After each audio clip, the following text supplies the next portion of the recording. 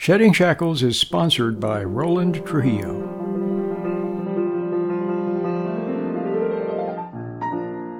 Welcome to Shedding Shackles. Today's topic is Why Truth is Rejected.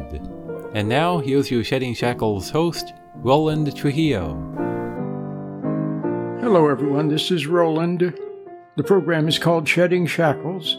And I want to say that this is like an infomercial. Some of you hear me maybe one time. Maybe you're driving down I-5 and you put the radio on and here I am.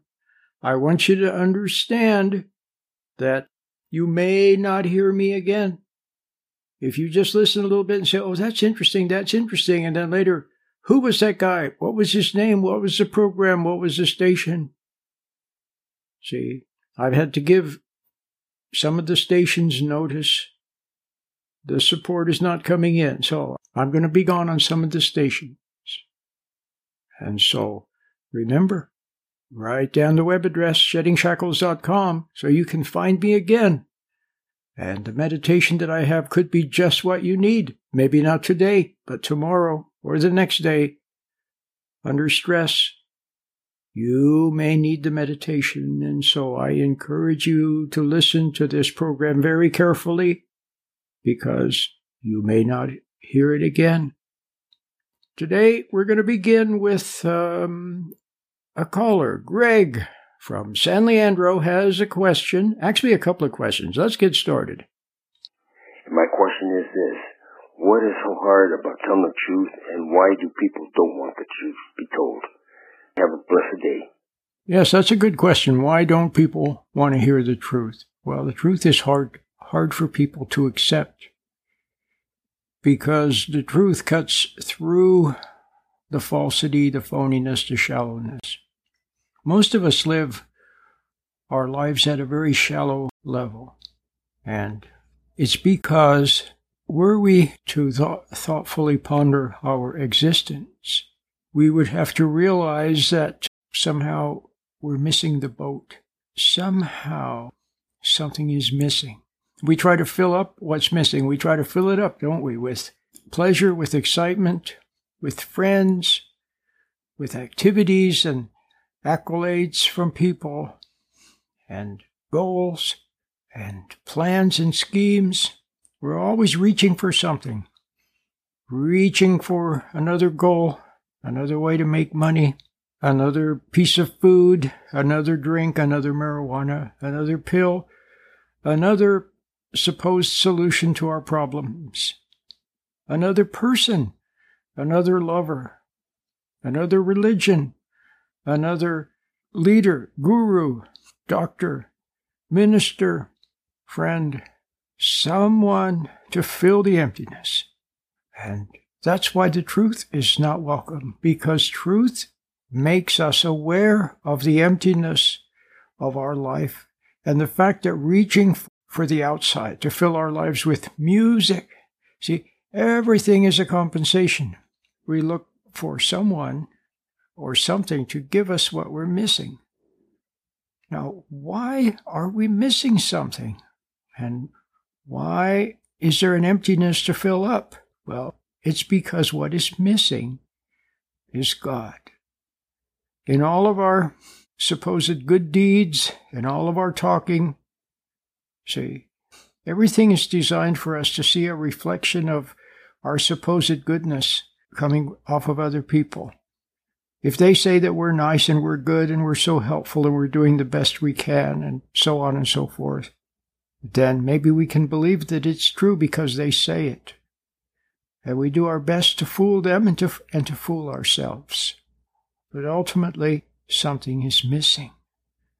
What is missing is God, and that's the truth, and that's why we don't like truth, because every little bit of truth snips away at a lie, a deception, something that's holding you, something that's grounding you out there. See, every problem, every new text message, every new TV program, every new item of news that you can focus on, every new goal, every new problem even, it keeps you perpetually from sitting quietly and facing the truth. And that's why the truth is not welcome. And there's another reason why truth is not welcome. The other reason the truth is not welcome is because we're all playing a naughty little game. We're pretending to be God. That's right. We're playing God. We want to be right and never wrong. We want to impress other people, and we want to fool them into thinking that we're smart and we know what we're doing and we're oh so nice. See? We're always trying to fool other people. So once again, we're looking for a good image of ourselves in other people's eyes. So we're using other people. We don't really have love for other people. We're using them. See? And so there again, it's a nasty game to pretend to be a nice person, to pretend to know what you're talking about, and to spout all kinds of words and dress in a certain way and act in a certain way so that other people are fooled. But now why do other people, why are they fooled? Some of them aren't fooled. Oh, that's right. In fact, in every family, there's usually one person that sees clearly what's going on, but that person is the one that's picked on. That's the one that is to whom special attention is devoted, to get that person to doubt themselves. To get that person to doubt themselves, or to rebel and look bad, and then everyone can point their fingers at that person and say that person has the problem. But all that person was trying to do was to make people aware of the real wrong that's going on, the phoniness and the hypocrisy, you see? So it's always that way. So the most innocent one, see, anything that reminds us of truth, the plain and simple, unvarnished truth. Anything that reminds us of truth in such a way that it penetrates. See, when we talk about truth in a shallow way, or if we talk about truth in a clever way, where people can get all caught up in it, then it's not threatening. But plain and simple truth is threatening, and that's why people don't want to hear the truth. But the truth, see, words of truth, if you receive them properly, could wake you up. If you're walking down the street and somebody says, hey, your shoelace is untied, and you look down and your shoelace is untied and you say, well, thank you very much. If your shoelace had remained untied, you might have stumbled on it and gotten hurt. See? So, word of truth might wake you up.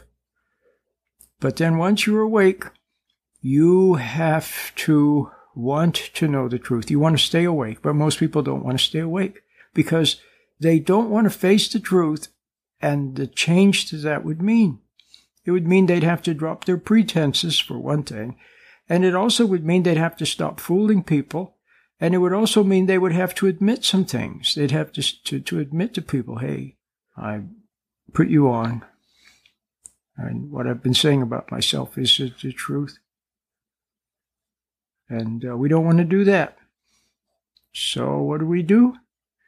We find a substitute for the truth and a substitute for God. So if you want to be whole and you want to be complete, then you have to find your Creator. You have to find your Creator and submit to Him. See, He is the source of truth. God is the source of truth. And in order to avoid Him, we have to avoid His truth. But now here's the beautiful thing, and that is that God's truth has love in it, and it has light in it. It awakens you and it warms you. And His truth is devastating to lies and to evil. His truth is devastating. But His truth brings life to people who love the truth and who want to hear the truth and are willing to admit some things. See, that's the other thing. If you start to wake up and you begin to see your phoniness and your shallowness and how you've used other people and how you've lorded it over them and played God and fooled them and sent them into rebellion. Some of the people you fooled and other people, they rebelled. And so, if you're willing to see that and admit it, now here's the thing about truth, it has to penetrate. And if the truth about the fact that you've been playing God, you've been denying God to be God, see, if the truth about that penetrates, then you respond to it. And how do you respond to it? There's only one way, and that is with regret. You see the truth about yourself and you're sorry about what you see in God's light. And there's nothing you can do. See, all you can do is just see it and bear the pain of seeing the truth. That's all you can do. But most people, they won't do that. Do you know anybody who never wants to admit they're wrong? I do. I grew up in a home with somebody who never wanted to admit she was wrong. And she would rather have seen everybody else crazy or dead than ever admit that she was wrong. Now, it's not easy to live with a person like that, especially when you're a little kid, because you're going to get slapped around and you're going to get put down and you're going to have to knuckle under or else. And so there's a lot of people like that in the world. They don't admit they're wrong. You see them everywhere. You encounter them everywhere. So here's the thing you must do. Don't resent them. See that what they are basically doing is denying themselves the very thing that would be good for them. They don't even see it. You see it, but they don't see it. And you can't make them see it because they don't want to see it. Only if they want to see it, then maybe they'll see it. But watch out for people who, see, here's the games that people play. For example, some people play the game. If you catch them at something, they say, oh, yes, you're right. I did that. Oh, I'm sorry. But they don't really mean it. See, they're just trying to placate truth. It doesn't really penetrate. They're not really sorry. And that's why a week later, a month later, they're doing the same thing. And you wonder about that. It's because it never really penetrated. Other people, when you confront them with something, they deny it. And they accuse you, and they become angry. And they probably accuse you of the very thing that they were doing. They denounce you. See? So that's the other thing that they do. Then, what else do they do? Well, maybe they pretend to come over to your side, and then they start acting real nice, and they may even parrot good words and act nice and dress up in some kind of garb that makes them look like a wonderful, holy, good person. But guess what? Underneath, they haven't really changed because they're devoid of a love of truth. And when a person is devoid of the love of truth, the last thing that they can possibly stand would be to actually realize the truth and have it penetrate so that they have to see it. Now, what happens to some people is eventually they have to see the truth. The things that happen to them that are a result of their hypocrisy, their cruelty, their lording it over people. They're messing with other people's lives and pretense and all that stuff. Eventually they have to see what they've done, and it's so painful, and they're forced to see it, and they don't want to see it, and they resent it. They see it, they don't want to see it, they resent it. And over it flashes in front of their eyes. They have to see the result of what they did, and they don't want to see it. And they resent it. And that, my friends, is pure agony. Pure agony to see the truth and not be willing to accept it and be sorry. or to accept it with resentful resignation. That is so painful to the egotist that they avoid it at all costs. They do not want to have to see that they're wrong. So as long as they can make other people look wrong, as long as they can put on an act and pretend that they're nice, as long as they can fool other people, then maybe they can fool themselves. But it doesn't change anything. So there you have it. People do not like the truth. It's just true. It's a fact. It's obvious. And we see it when it comes to other people, but we don't want to see it when it comes to ourselves. A lot of parents, their kids try to make them aware. They say, Mom, you, the little children are crying. They're crying because they're being pressured. They're being accused, and so on. And they try to make Mommy aware that she's being mean or that they're under pressure, but she doesn't want to see it. See what I mean?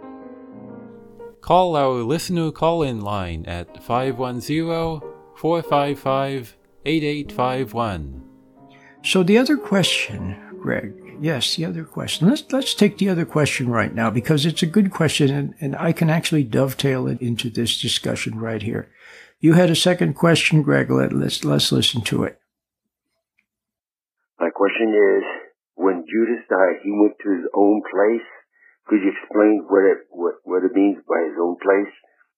Bye, and God bless. Yes, that's right. What about Judas? Let me quote the passage here. This is from Acts 24-26. And they prayed, Lord, you know everyone's heart. Show us which of these two you have chosen to take up this ministry and apostleship, which Judas abandoned to go to his rightful place. Then they cast lots, and the lot fell to Matthias, and he was added to the 11. So what does it mean, which Judas abandoned to go to his rightful place? Well, earlier I was saying that the person who doesn't have a love for truth and doesn't want to admit they're wrong, they just avoid the truth like a plague, but they're also avoiding God, and they're avoiding love and the healing and the good that would come from God's truth. See, God's truth is like light to a plant. The plant absorbs the light and the warmth and makes leaves and flowers and wonderful things. And the plant prospers in the light. It loves the light. And human beings, we all around us is God's light. And were you to receive, if you were receptive to it, the same way the plant is receptive to the sunlight, if you were receptive to God's light, then it would enter, it would enlighten your mind, it would give you love and fulfillment, and it would also contain the essence of what you will become, what the good Lord has for you to become. And it would be a heavenly manna that would be good for your soul and for your body. And you would learn how to rely totally on your Creator for everything. See, but in order to receive it, there has to be a receptivity. And I saw a couple of days ago, I realized, I looked at myself and I looked at the relationship that I have with people in the workplace and people around and so forth. And I see that I'm always at the ready to talk about truth, always at the ready to find a little opening where I can bring a little word of a little something that might awaken the person. But for the most part, I can only go around with people and operate at a somewhat shallow level because there's no receptivity of it. There's most people are not receptive. They don't want it. They do not want it. So that's that's sad. How many of you have felt like you had something good that you wanted to share with people, and you found that they weren't interested at all? There was no receptivity. You may remember that when you were a young person. It just wasn't there. Or you wanted to communicate with your dad. You wanted to be closer to your dad in a good way. But there was no receptivity. You were held at arm's length. Everybody's holding us at arm's length. So, isn't it amazing that some people are able to get through and speak the truth, and people hear it? And there are people, there are people who do, and then there are people who love hearing it. But see, the other thing is that people kind of like the truth. Okay, you see somebody that's kind of has an independent spirit. Maybe at high school, there's somebody there, and he's kind of independent, or she's independent, and a little bit on the rebellious side maybe, and you like that. You like that independent spirit. Or, in the world you have people who bring a ray of brightness. A Robert Kennedy, a John Kennedy, a Martin Luther King Jr., Mahatma Gandhi, and Alexander Solzhenitsyn. And there was something good in them, and they spoke the truth, and you loved it. But see, a lot of people, they do like the truth, and they do like people that speak the truth to some extent. But when their feet are held a little close to the fire, then all of a sudden, they don't want to hear it anymore. It's one thing to talk in terms of politics or something, but then all of a sudden, when the child says, Dad, you haven't been there for me, Dad. You're always too busy at work. Then that's too close to the fire. You don't want to hear it. No. See? So anyway, blessed are they who love the truth so much that they are willing to hear everything that they've done that's not right. But we don't want to hear it from other people. You don't want the hand of man in it. Luckily, there's something called repentance. You can't repent yourself. God repents you. He makes you aware in the light. In your heart, you just see. You see that you were phony with somebody, and you're sorry. You're sorry that you were phony, and you don't try to make yourself look good. And you don't rush to them and say, oh, please forgive me. You just bear the pain of seeing that you were wrong. And then you say to them, hey, I was wrong. I wasn't honest with you, and then walk away. Then God, who sees what you did, will then reward you for it. But if you reach out to other people, put on an act for them, or ask for their forgiveness so that they can pat you on the back and say, oh, it's okay, then you're looking out, then you're looking manward instead of Godward. You understand? So now, what I was going to say earlier is that we're very good at finding things to escape into. We escape into our music, into our food, into our work, into our goals, into the problems of the world, into other people's problems, into this and into that. We're escape artists. We were always reaching for something. Another text message, another piece of food, another something or other. Always escaping, always escaping. But then, when the day comes that you're ready to shed this mortal coil, then when you drop the body, then where you are is where you are. The condition you were in, the spiritual condition you were in at the very end, that's where you're going to find yourself.